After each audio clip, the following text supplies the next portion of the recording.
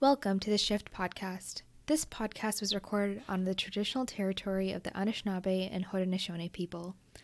The creators of this podcast recognize that we are all treaty people and we accept our collective responsibility to each other and to reconciliation as we work towards an equitable, inclusive, and accessible campus for all.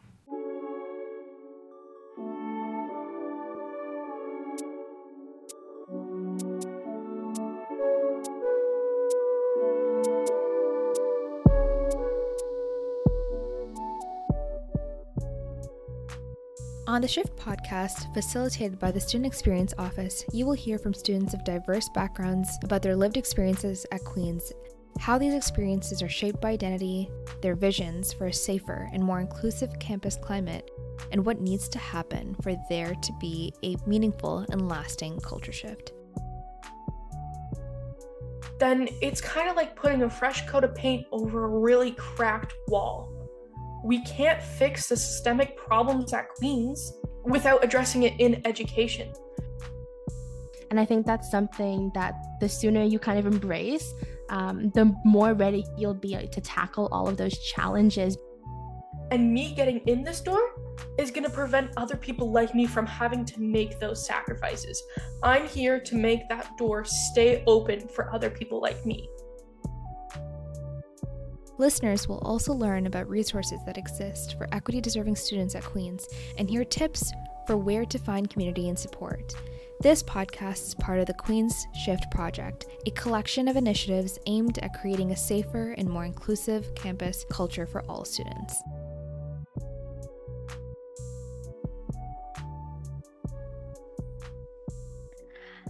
Hi, everyone. My name is Malaika, and I am the host for the Shift podcast. Today's episodes, we have two very special guests, Mars and Tatiana. Let's get started. Yeah, absolutely. Hi, I'm Tatiana. I'm in my third year as a sociology student doing one of Queen's 4 credit certificates in global action engagement. And I'm excited to be on the Shift podcast to talk a little bit about being a first generation low income student and the resources here at Queen's that can support you. Hi, I'm Mars. I'm a second year gender studies psych joint honors. I work at the Yellow House as a sexual and gender programming assistant, as well as at the Student Experience Office and Human Rights and Equity Office as a lit facilitator. My main interests are in queer joy, trans joy, and overall queer mental health. Let's start with why did either of you choose Queen's? And let's start with you, Mars. Yeah, great question. I chose it because of the great education, obviously, lovely programs, but my main thing was just the sense of community, like the space, being by the water. I went on a trip in grade 7 to Kingston for a summer vacation, and we spent a week here, and it was just amazing. Like, we got to see the festivals on Princess Street and everything like that, and it was just, it just felt right. And then years later, when I was applying to universities, I applied to Queen's and stuff like that. And Queen's was my first choice. I really wanted to go there. But financially, it made more sense to go to a different school. And I was actually going to click the accept offer button. And I thought, you know what? I'm going to wait a day. And I ended up choosing Queen's instead. I made a very big decision because one day I was just procrastinating clicking the accept button. And I'm so glad I did, because Queen's is a great place to be. Wow, that is really nice. And honestly, that journey, I feel like resonates a lot with people. So Tatiana, what kind of went into you choosing Queen's? Yeah, you know what? It's a really interesting story that I think actually also kind of relates to what Mars said, because similarly, it financially made sense. I'm from Ottawa. It would have made sense for me to go to Carleton or Ottawa U because I would have been able to live at home, and I would have been able to save money, find a job there, continue to live with my parents, build those relationships better. And then one day I decided, okay, I'm going to take a jump. I'm going to do an adventure. And then I picked Queen's, and it was actually very similarly that I was procrastinating, figuring out where I wanted to go. Because all my life, the expectation was that I would go to university. I was getting good grades, and my parents kind of always had that dream set out for me, but it wasn't kind of until my senior year that I realized, okay, that's their dream, but is it my dream? And I realized that it wasn't my dream to stay at home and to go to Ottawa U and just kind of like to stay where I'd always been. That if I was going to be the first person in my family to go to university, it was going to have to be something that I really wanted to do. And then I looked into Queens because my best friend said, "Oh, there's this city. It's Kingston, and the Queens is there." And it was her first choice. And a lot of people told me that don't make a decision like that based off of where your best friend is going. But honestly, I kind of did, and I don't regret it at all because I wanted, if I was going to go on an adventure, it had to be somewhere where I had a support system because it was so intimidating that no one in my family or really anyone around me other than my best friend knew what it was like to go to university. So I chose Queens in the end because I procrastinated clicking that button too of don't accept Carleton, don't accept Ottawa U. I picked Queens because I saw all these extracurricular opportunities and I've been super involved ever since then because I came here to kind of find my own place and figure out what my dream is. And I could not be happier, just as Mary said, like I don't regret it one bit. Yeah, honestly, I feel like a big factor with Queens is that it's not so much an educational institute. Well, it is obviously an educational institute, but it really has a very profound sense of community, which like in my small town, like we had somewhat of a community, we had festivals and stuff like that, but it didn't feel like a community back home. But here it feels like I really belong to a place. And I think that's one of the major appeals of Queens is it makes you feel like you belong in a certain space. 100%. So speaking on different communities, like, can you speak a little bit to what communities you found at Queens and how that kind of has shaped your experience? Yeah, so I mean, community at Queens, like obviously there's the general school spirit. It's a very spirited school. I know there's like Hoko and Foco and everything like that. But putting that aside, because I'm not as much into that as I am like more smaller groups on Queens campus, I found a really awesome, like there's a lot of queer and trans support at Queens. Not maybe not as much at first glance, but especially like being involved with Yellow House before I even worked in it. Things like trans solidarity swims, like trans connect nights, gender splendor, the group therapy things for trans students, and then just a bunch of like queer things. Like I run a queer art class, stuff like that. It makes you feel like you're in almost like a club, but it's a little bit more than that because you also get that sense of mental support, like mental health support. You know, there's resources there for you. And that made me, at least in my first year, before I even worked there, that made me feel really secure. And it made me feel really welcome and accepted at Queens. And like, I always make the joke that it's Queens for a reason because I found a bunch of gay friends, which makes me really happy because I kind of get to surround myself with people who are not only like me, but understand what I'm going through and stuff like that. And we've kind of made our own little safe haven because I know at first it was really daunting not having any queer friends or queer community that I'd really found. I mean, I found it quite soon, but even those first few weeks was really scary, especially when you exist as someone who is outside the gender binary, dresses outside the gender binary, expresses themselves outside the gender binary. It's really daunting just existing on like a day-to-day basis on campus. So I feel like the community there is welcoming for me at least. Right. I guess what you're talking to is a little bit about that community like connection and the fact that you're able to find something that resonates with you. And even though it did take time at the end of it, now you felt more secure and more like seen and supported through the different initiatives that were available at Queens. Is that correct, Mars? Yeah, for sure. And I think a big thing of it is it's scary to exist on campus, no matter who you are. You know, it's scary to exist in a place where there's a lot of people, it's busy, it's bustling, but to go out and still find your people and still find your community, I feel like that's brave. And by choosing joy in spite of fear, you know, it's a really brave act to exist as a trans queer person on campus. It's brave to exist as a person of color on campus, you know, because there's always going to be that fear, going to be that doubt. But when we find community and we find even just events that make us feel happy, safe, and included, you're choosing joy. Mm-hmm. Exactly. So, Tiana, can you speak to a little bit more on the communities that you found at Queens and like how you found community through your different identities as well? Yeah, absolutely. So I think really similar to Mers, I love the way you put it in terms of being brave and kind of embracing your identity and not trying to change that because I think Queens at times can have a reputation about being a certain way and coming from a place of privilege for a lot of people. But then you come here and you realize, okay, maybe that's true in some spaces, but there's so many programs, some student run, some run by like staff members that really help you feel safe and feel included. And I think the biggest thing for me has been my involvement with the program we have here called Q Success. And what that program is that you get paired with a mentor and you meet them once a week for 1 hour every week for your entire first year. And I was a Q Success mentee.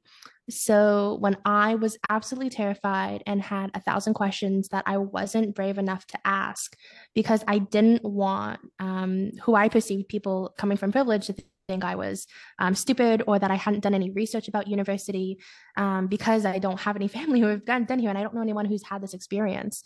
I didn't want to seem foolish. So I asked my mentor 1,001 questions every single meeting. And she never treated me the way I imagined I would be treated if I came out and like asked these questions. Even silly little questions like, oh, like, can you take a first year class in year two? What if I want to take more classes? What if I want to do this?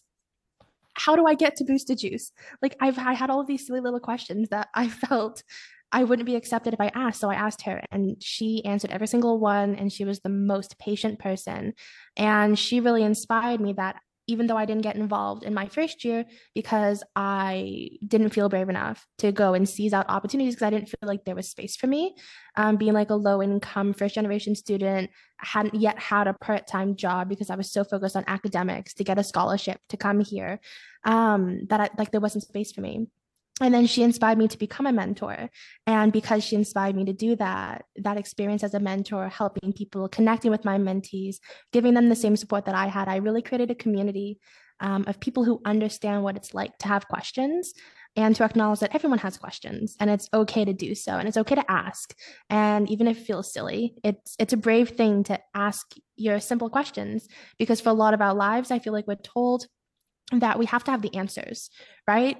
And I think that's something that we feel really often.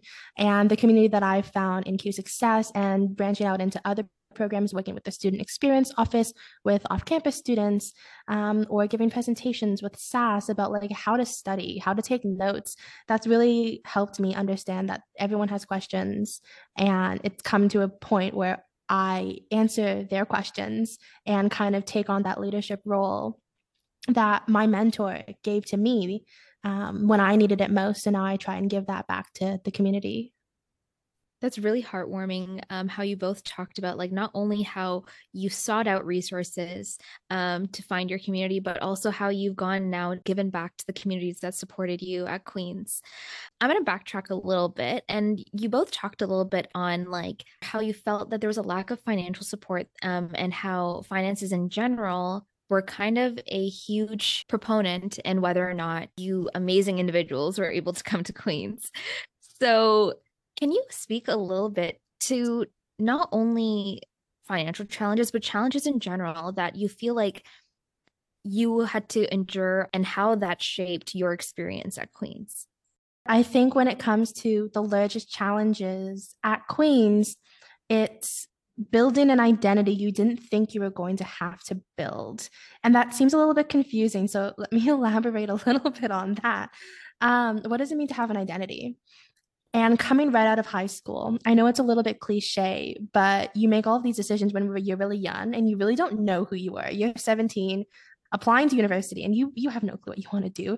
Even at 20, I feel like I've got it figured out, but I know I don't. In 3 years, I'm going to be like, she had no clue. She didn't know what she was doing.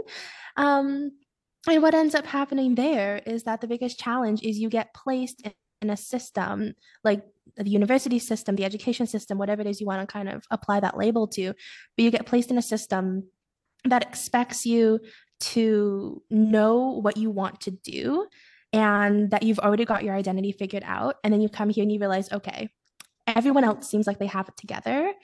Why do I feel like I don't?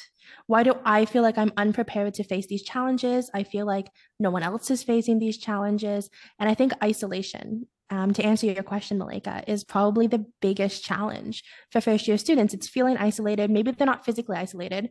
You're on a residence floor, likely with hundreds of other people. Of course, you're not isolated. Of course, you may not be lonely in like a physical sense. There's people there. But in an emotional, identity, mental sense, you can often feel really isolated. And that's really challenging. And I think that challenge only gets worse when you start dealing with issues in terms of like financial issues, because you feel like maybe you don't belong, you don't have the finances to come here. Maybe you're living paycheck to paycheck, or you come from a family that's not supporting you because they don't have the money.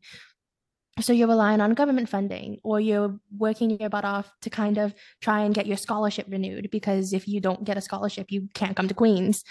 And I think that's even further isolating, because a lot of Queens students tend to be here from a position of privilege, as was kind of mentioned earlier. And I think that is true to an extent. But then you find a community, whether it's through mentorship, whether it's through, like Mars, you said, like through Yellow House events, finding a community there that you find other people who are similar to you. And once you actually start to share your experiences with other people and you start to build strong relationships, they start to open up to you, and you realize, okay, maybe I'm not the only student on OSAP on my residence floor. There's 5 other people, and they come from a similar background from me and can acknowledge my experiences. And breaking into an identity that you feel is your own, as opposed to what the system tries and sets out for you, is a challenge. But breaking through that also helps you break through the isolation. So I think on the topic of privilege, I think it's important to know that a lot of us walk with privilege every day. That could be your gender, that could be the ability that I'm able to speak English, the ability that I'm able to 100 other things. I'm a commerce student. I'm able to access some of the best networks in the country. But it's important to note that privilege only becomes negative when one is willing to keep the benefits for itself, when one is not able to propel it forward for the community and use those connections to help others. But Mars, what's your take on the distinct challenges that you've had to face on a personal and systematic level? Yeah, so on campus challenges, or just general challenges in university, especially in my first year, it was kind of negotiating between the identity of who I was and the identity of who I actually am. Because when I came on campus, I changed everything in my classes to like my actual name instead of my legal name. And it was like the first time I was in an environment where I was 100% known by my actual name. I mean, in the last semester of high school, I did try to use my name in school, but it was kind of difficult because I had to be very careful because my parents would get my report cards, parents would get calls home, stuff like that. So I had to be careful in what spaces I could be me. But suddenly I was on campus, I was me all the time. And then it was kind of isolating in the fact where I felt like I was 2 people, where I felt like I was someone completely different on campus and almost an imposter because I was actually living who I was, but I felt like I was abandoning my family by being who I was and not sharing that part of myself with them. So it was really difficult, like being on campus, being like using my name and everything like that, and then coming home and not being who I was. But then also the fact that I was coming on campus and I was kind of facing some issues with like the way I dress, the way I don't know, hold myself, I guess. Or certain people don't like that apparently. And like I was dealing with like very homophobic cat calls and like getting called a slur on the way off the bus and stuff like that. Or just like in classes when I would share my pronouns, getting scoffed at, or like basically getting talked down to when I people learn that. It was really difficult to face. And so those are kind of like the isolating incidents where I'm like, oh, am I really supposed to be here? And not even just am I supposed to be here? Is it selfish of me to live life as who I am? Is it selfish of me to exist as Mars when it would be so much easier for everyone else if I just existed as who they perceived I was? But that's not healthy for me, obviously. it's not good for anyone to not exist as who they truly are. So that was the challenge, negotiating with myself to um, let myself know that it's okay to be who I am. And I think finding those groups on campus, finding community on campus, that's what helped me solidify, okay, I'm okay as who I am. And then I actually eventually came out to all my family in June. So I'm full-time Mars now. Yeah. Congratulations. But yeah, so that's why finding those communities and finding people who understand you, are like you, um, and who like you, right? Is really important, because then you learn you're not alone, and that you have every right to live as who you are. And it's better if you live as who you are, and people will celebrate you for living as who you are. And you can do things for other people by living as who you are. I couldn't give back nearly as much as I do if I hadn't taken the leap to be who I am all the time.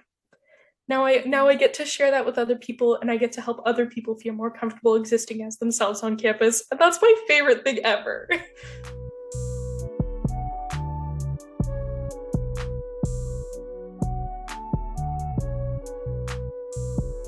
You spoke a little bit on being able to be real Mars, not only how you introduce yourself, but also on documentation at Queen's. If you're comfortable, are you able to talk on how that process went? Yeah, so that's actually like I had a really tough time figuring out, especially before I was connected to the Yale House. I was like, do I put my actual name on assignments, or am I required to use my legal name? Because I have on Solus, my legal name is for all my financial stuff, but my real name is on like my classes and stuff like that. And then when I'm in Solus, it says Welcome Mars. When I'm in this, it says Welcome legal name. So it's really difficult keeping track. And then the biggest thing is I didn't think about it before I took my first exam. I sat down for my Bio 102 exam. They gave me the paper. I grabbed the pencil, and the first question is, what's your name? What do I put down on an exam paper? Because they have my student number, but my student card says my legal name. If I write a different name, because they went and checked all our student cards for our name, and then to check our faces, like we had to take down our masks, because it was when we were masking in exams. And I was like sweating, like, oh my gosh, I'm gonna get kicked out of the exam. I was like shaking. I was like, oh my gosh, this is the first question. This is the easiest question on the exam, and I don't even know what to put down. I ended up I put my legal name on the Scantron, and then on the paper, I put my name, so Mars, and then in brackets, my legal name. And so I was like, oh my God, they're not gonna grade my test. I'm gonna fail because I put my actual name on it. I didn't fail. Everything was fine. They go based off your student number. Your name is an oversight. So, I mean, double check with your professors, anyone who's listening, if you're really confused. But that was the scariest thing ever, was walking to an exam realizing, oh my gosh, because my name is different on different things. What are they going to look at? Is my stuff going to get marked wrong? Is my stuff going to get lost? But it worked out. Honestly, I have to say though that like as a student going into exams, like what you were in first year last year, that is like an entirely like very anxious and stressful situation that you don't need on top of walking into a bio exam. And I know it may be like a relatively new concern, but it's something that should definitely be factored in, because I can't imagine going through that on top of trying to remember the different proteins in a cell. Like I don't Yeah. want to. I really like all I wanted, like, honestly, the most helpful thing, if anyone who is listening to this is ever making forms, please specify legal or preferred name. That makes things so much easier. It's just two simple words, a choice between two words makes things so much easier, because if you put legal name, I will put my legal name. If you put preferred name, I will put my preferred name. But if you just put name, I will stress about it for 30 minutes. So, Tatiana, you spoke a little bit on finding community in resources that were provided by Queens. Is there gaps that you found that you wish as a first year weren't there so that you could feel more at home at Queens? Yeah, I definitely think there was some.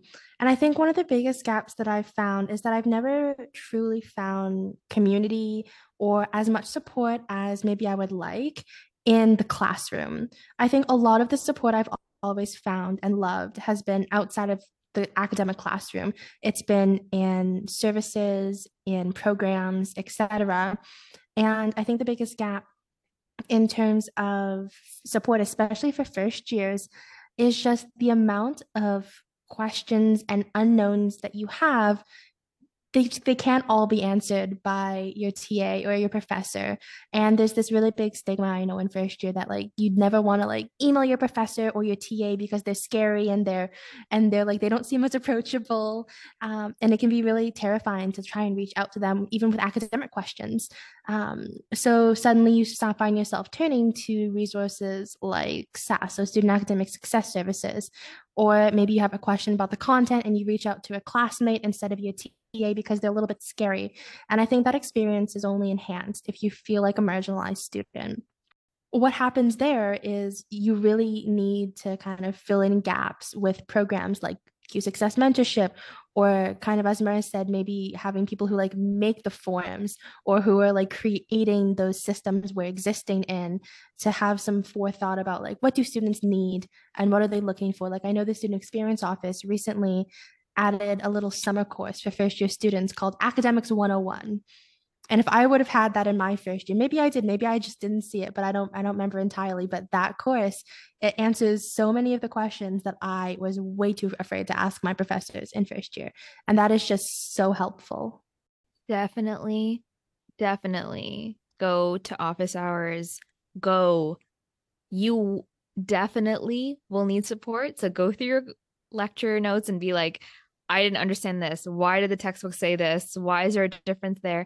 And make those connections with professors and the TAs, because they are where you want to be. Even if you just want to succeed in the course, even if it's a mandatory course and you just need to get an A or just need to get a B, guess what? They definitely did. Otherwise, they wouldn't be a professor or TA.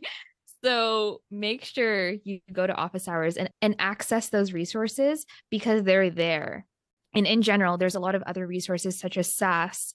They will look at your like timetable and make sure you have capacity for things. They'll identify your extracurriculars. They'll read through your assignments to help you word things better and edit things. Like those resources are out there for people to succeed, especially if you're coming into Queens with maybe not as many like networks or connections. Even how Mars was talking about, like coming from a relatively small town, you might not be able to find the community or a lot of people that resonate with the same identity or the same communities that you are from. And the benefit of coming to a relatively diverse university or a large university is there's definitely people out there that have the same experiences or have gone through similar journeys when finding their identities or are in different places. Yeah, absolutely. I think something that you mentioned that I find so important is reaching out to the people around you. And I think if you're scared to reach out to maybe like a professional staff member, like a professor or someone in an administrative office, that like you mentioned, like reach out to your dons, get a mentor, reach out to people on your floor, reach out to upper years that you see even just around campus, because I was shocked when I came here to find out just how willing to help so many upper years are. And I think that's something that the sooner you kind of embrace, the more ready you'll be to tackle all of those challenges, because there's thousands, literally, of upper year leaders at Queens, whether they're in a mentorship role, whether they're volunteering for a program giving presentations, whether they're over at health promotion, making TikToks. Literally, they're everywhere and they're so willing to help and they're so kind. And that's how I got through my first year and got inspired to do things.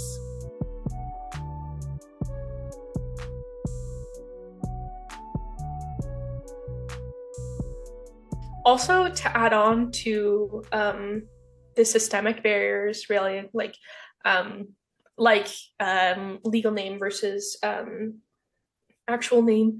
Another issue is like the washroom situation. It's pretty good compared to other places. Like I know we have us gender neutral folk have it pretty lucky here. We do have quite a few gender neutral washrooms, but the problem is like you literally have to look up an entire list just to find them. And it's very difficult to find them most of the time. And then most of the time when you do find them, they're really gross. So it's things like that. Like often the gender neutral toilets are just kind of shoved in wherever they can go. And same with accessible toilets, because oftentimes the accessible stalls, like washrooms, are just made into gender neutral washrooms because they were gender neutral washrooms in the first place. But they're just the ones that are accessible. So not only are gender neutral people in their washrooms not really having like proper washrooms or like dirty washrooms or compromised washrooms where people like they're not safe. It's the same thing for people with disabilities or accessibility needs. So there's two whole groups of people. I mean, I'm sure there's more people who this affects. So that's always fun to figure out and navigate. And I think that's something that we didn't touch on at all, is that like when you come from a diverse background, you often have to take the mental and physical labor and the added time and the added stress and pressure of not only advocating for yourself, but following through, creating plans, creating agendas, meeting with individuals, signing forms, especially if you don't have connections with staff that could, I guess, help speed things along. But in your individual experiences, what do you think is needed to create that culture shift, right? Not only from a systematic and policy level, but from the actual interactions with peers and the actual practicing of those policies as well. I think part of it is, I think it's twofold, really, in my mind. I think people from marginalized positionalities need to make the education and resources. And honestly, like putting out that content, putting stories out there is also kind of cathartic. I think that people who want to be doing those things and are passionate about those things, they should be putting them out. But the thing is, as much as it's really awesome that we're able to make content, people put content out there and stuff like that, it is ultimately up to those who don't have those marginalized perspectives to educate themselves. Self-education is huge. And the issue is a lot of people don't even know they need to self-educate. Because if you think about it, like, I mean, I do lit facilitation. So LEAD include transformation or transform. It's basically, it's a program where we teach student leaders how to be inclusive in their leadership and what to look out for, how to actively resist oppression in everyday scenarios, stuff like that. But a lot of people don't realize, like when I talk about, for example, the pyramid of white supremacy, they don't realize that certain things build up certain other things, or they've never heard of intersectionality, which is the intersecting methods of oppression. So like, if you are, for example, a woman and you're also a person of color, you have not only the struggles of sexism and racism, but those struggles are combined and actually exacerbated by each other to make an even a unique experience. Oppression is not just the sum of its parts when you have multiple marginalized identities. But another thing I had noticed, like just on a systemic level at Queen's about education, is we don't have mandated Indigenous studies classes. My sister, she goes to Lakehead and she has to do one every single year that she's there. She has to do an Indigenous studies class. We don't have anything like that. We don't have any mandated classes specifically for any marginalized identities or intersectional identities. So I think there should be like a mandated, in order to complete your degree, like a first year class where it's similar to a gender studies class where they talk about intersectionality, where they talk about Indigenous identities, they talk about Indigenous struggles, especially if we take the time to do land acknowledgements and always put land acknowledgements, like in most people's emails who are professionals have land acknowledgements and there's stuff like that. And like on the Queen's website has land acknowledgements, but we're saying these land acknowledgements and we're not teaching the students about the history of where Queen's comes from, what Queen's has done that has been problematic in the past. It's important to teach the negative history of Queens and the things we've done wrong in the past so we can recognize how those might affect our perceptions of education now and how they might have affected the system of education currently. Queens didn't used to let women in, didn't used to let Black people in. There was a whole bunch of barriers. There was regular discrimination, and that kind of history is lost on a lot of students. A lot of students don't know anything about that. And I think it's really important that as a university, it's well and good to recognize and put out statements, but if you're not actively trying to educate your students on the most basic things about the university, then it's kind of like putting a fresh coat of paint over a really cracked wall. We can't fix the systemic problems at Queens without addressing it in education. So I think a class at Queens would be great, a mandatory class, because we're putting out teachers, we're putting out business people, we're putting out doctors, and we're not teaching them on intersectional issues, especially intersectional issues with Queens history. 100%, I agree. Even like land acknowledgements, I take a reconciliation class. My professor is actually an Indigenous person, and she said that like the land acknowledgement is a like conversation starter on like making a personal acknowledgement of like the fact that like you're on someone's land. Like, what does that mean to you? Well, how are you using your privilege? Again, privilege only becomes negative when you're not using it for good. How are you using your privilege then to further reconciliation in your specific networks with your specific skill sets, right? What does that actually mean in practice? What opportunities are there to self-educate for students? And like, not only how you said lit, which is for student leaders, but for the general student body. So yeah, I think your point, especially about land acknowledgements that you made, was a really important one because, and this is one of my favorite things about some of the programs at Queens that have made a really good step in a positive direction that taught me when I give land acknowledgements, whether I'm giving a presentation, sitting a meeting, whatever it be, that I have come to always end off my land acknowledgements. And I learned this from one of my upper year leaders in second year, that I always now end off with the words, and if you're not from Kingston, I encourage you to reflect on the land from which you're from. Because I think that encourages people to begin self-reflection and to begin that process of self-education. Even if you're just going to go to that map on Google, that Queen's always like links at the bottom of every presentation. That's the map of Canada with which Indigenous territories cover which cities, which areas. Even if that's all they do, it's at least a step in the right direction.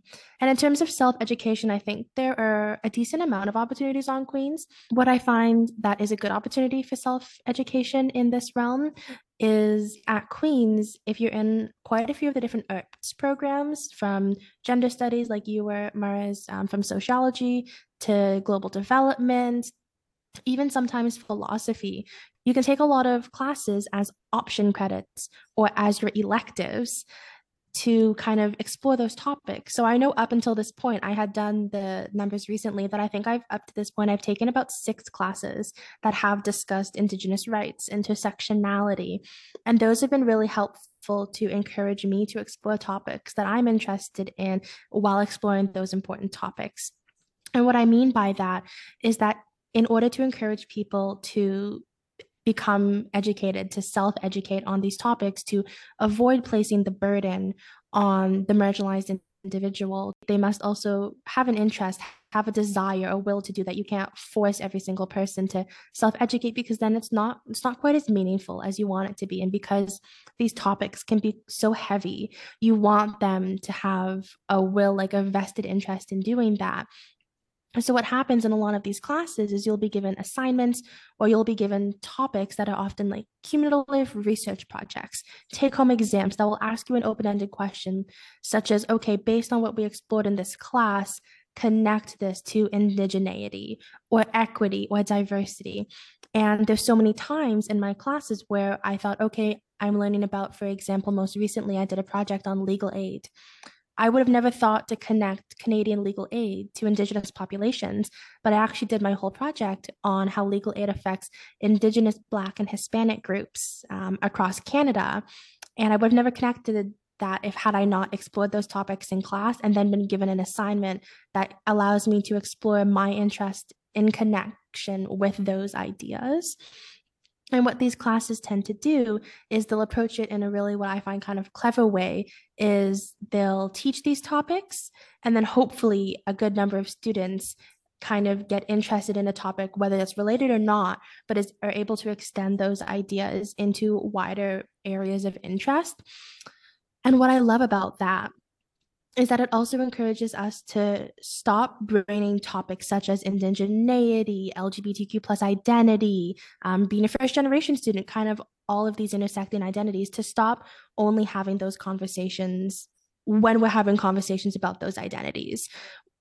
For example, if we're going to have a conversation about government policy, about legal aid, about, I know a big one in the news recently was like sex ed in schools. Like if we're going to have conversations about completely unrelated topics, we can still bring up those identities. We can still have conversations in relation to those identities about seemingly unrelated topics, because once we start branching out and exploring those topics that seem unrelated and start to bring identities into those larger discussions, we start to get more acknowledgement, more recognition for these issues.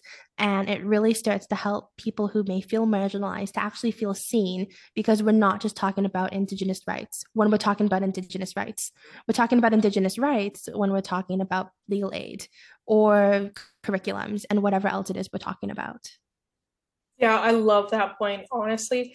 I think that's a really big thing too, where if we bring marginalized identities into everyday discussions, especially surrounding healthcare, mental health, um, uh, police systems, like basic everyday things that we talk about, politics, if we bring those issues into there, then it also kind of normalizes them. It prevents, because a lot of the times we talk about this topic separately, which others, those groups and those identities, and it kind of makes you feel like it's a special topic. It doesn't really affect. It's like I don't know if you guys ever, well, at least in my experience, like I'd be in high school and people would like just teachers would mention like, oh, gay something or something like that, as if there weren't gay children in the room, as if no one was trans in the room. You don't know. You never know. And when politicians or policymakers have that same mindset where they don't acknowledge that there are diverse identities, then you'd get policies and education systems and all these things that kind of view you as an exception to the rule.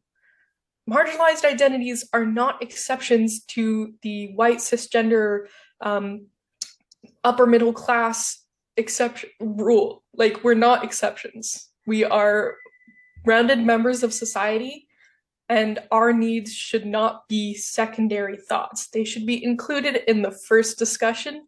They should not be amendments. They should be a part of it. Yes. And I absolutely love your point about how people are well-rounded individuals. And you would have explored this in first year gender studies, because I know I did, or even upper year gender studies. There's this concept created by Peggy McIntosh called the invisible knapsack.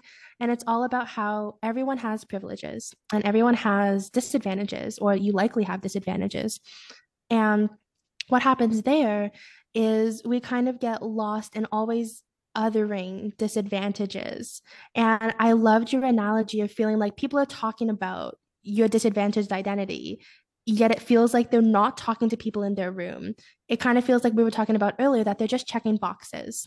Yep, I talked about being LGBTQ in my class today. I checked the box that I talked about low-income students, but they're not feeling like they're in the room. And that discussion on privilege is so important because, like you were saying, Malika, as soon as we acknowledge that privilege exists, we can start to wield it for good, for lack of a better term. And that's actually something I've been talking about in one of my classes called Racism and Health. And it's literally all about when you acknowledge privilege, you can begin to dismantle ideologies that you may not have known you had, that were unconscious up until that point. And as soon as you do that, you can begin to use those efforts for good. You can begin to self-educate. You can begin to have conversations with people in the room instead of talking to people in the room. You can begin to ask for their experiences, ask for their input. And I think that's something great that the Shift podcast does. And it's not talking at people. It's not telling people, okay, this is how it is. you're talking to people in the room, you're interacting with them, and as soon as you start to hear those experiences and hear those perspectives, you suddenly have this massive wealth of information in front of you that you can use to kind of dismantle oppressive systems around you. 100%. And like a huge portion of that is the fact that like inclusivity has to be inclusive. It can't be it can't be the first or last slide or a dedicated lecture. It has to be embedded throughout everything. And like Mars is snapping right now, but 100%. It always boggles my mind when people have a presentation and like the title is like EDII lens, and I'm like, no, it should have been throughout. Like, why are you now talking? Maybe it's good to highlight, reinforce parts of your plan. EDII and accessibility and indigeneity, those things should be embedded throughout decolonizing curriculum, being mindful of who's in the room, who's not in the room, and how do I make sure my language is inclusive. And so there's always room to learn, grow, and take actionable steps to create the difference that we want to live in. I'd also love to add about the idea of checkboxes. Checkboxes can also be so daunting when you're presented with them. For example, I don't know if you've ever filled out forms where it's like, okay, do you identify as this? How about this? How about this? And I know even sometimes employment at Queen's will ask you, okay, fill out this survey. We're tracking equity data. And it's asked, okay, do you identify as a woman? Do you identify as a person with a disability? Do you identify with a marginalized sexual orientation, a marginalized racial group? And I'm always so intimidated and a little bit terrified by filling out those forms and labeling myself as such, because I don't know how that's going to affect me. So, for example, I know when I first applied to have a job, it gave me that survey. And the very first question on that equity survey is, would you like us to have this survey for the appointment process, i.e. for the hiring process, or would you just like us to have this survey for statistical purposes? And I checked for the appointment process because I didn't want to be given a job not of my own merit. I didn't want to be given a job because I'm first generation, because I identify as a racial minority. But I also didn't want to not be given a job because I didn't check the box. Yeah, checking off that box is very intimidating, but people are always going to have something to say about how you got there. You actually deal with how Mars was saying, the intersectional identities, the obstacles that specific identity faces. That's why you check the box, because other people don't have to check that box. You know what I mean? Like when I got into commerce, it was a 4% acceptance rate. And it was a known fact within my school that I only got there because I'm that diversity. I meet that diversity quota. And do you know how demeaning that is to like the work that I've put in? I was an IB. I wrote multiple research papers, and no one understood. Like, I think I was the only one in the history of my school to get to this program. And so something I'm going to push back a little bit on you, Tatiana, is that like, you deserve to be there, A, okay? B, no one else has to deal with the obstacles you're checking off. That's why you check it off. And C, what other people think of you is none of your business. Exactly. Yeah, I was just going to say, and a lot of people don't realize the reason there are diversity hires or whatever is we need to be in that room. We need to be there. Who is going to think of us if we are not thinking of us, if we're not supporting our communities, if we're not uplifting other communities? It's not fair for anyone to ever say, you only got there because of this. For me to get in this door took a lot of sacrifice you didn't see, and me getting in this door is going to prevent other people like me from having to make those sacrifices. I'm here to make that door stay open for other people like me. Every single time people with marginalized identities get accepted into that program, get the job, write that paper, exist in spaces, they make those spaces better. And they make those spaces more accessible, more attainable, less daunting for other people. Every single step you take as a marginalized person enables another person to take a step a little easier. And that's what we want for our communities. And so for anyone like to say, oh, you only got in because you're a diversity hire. I got in because I'm bringing something to the table that you can't bring. I think we've already been doing this throughout our conversation, but what's one piece of advice that you will give to incoming students, and what's something to encourage incoming students who might be listening to this podcast? My piece of advice to first year students is that you may come from a background where you or the people around you are used to hearing that some things just aren't possible. So whether you're a first generation student, whether you're low income, whether you're LGBTQ, a racial minority, have a person who identifies with a disability, university is a fantastic place to change that mindset. Whether you take a chance going to a club, apply for a job that you didn't think you were going to get, a lot of that is just the voices of our past telling us we can't do it, when in reality we can. So my best piece of advice is to take a chance on yourself. And even if it doesn't feel right, do it anyways, because it's much better to try something that you think you might regret than cliche, I know, than to regret not doing it. That's amazing advice. I love that. My final parting wisdom really is, it's not so much advice as it's just something to remember, especially coming in as a first year, is that there's a space for you. There are people who will love and support you. There are people who are going to celebrate you for being who you are. And that takes time.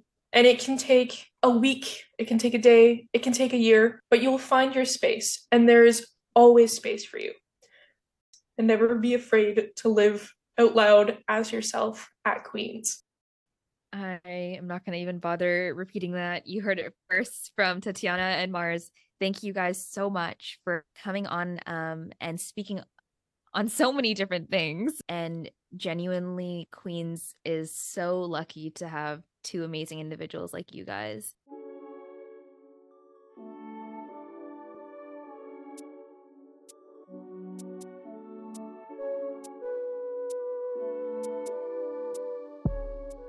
Thank you for listening to this episode of the Shift Podcast. For a list of all the resources mentioned in this episode, please visit the Shift Podcast website at queensu.ca/campus wellness project/shift-podcast.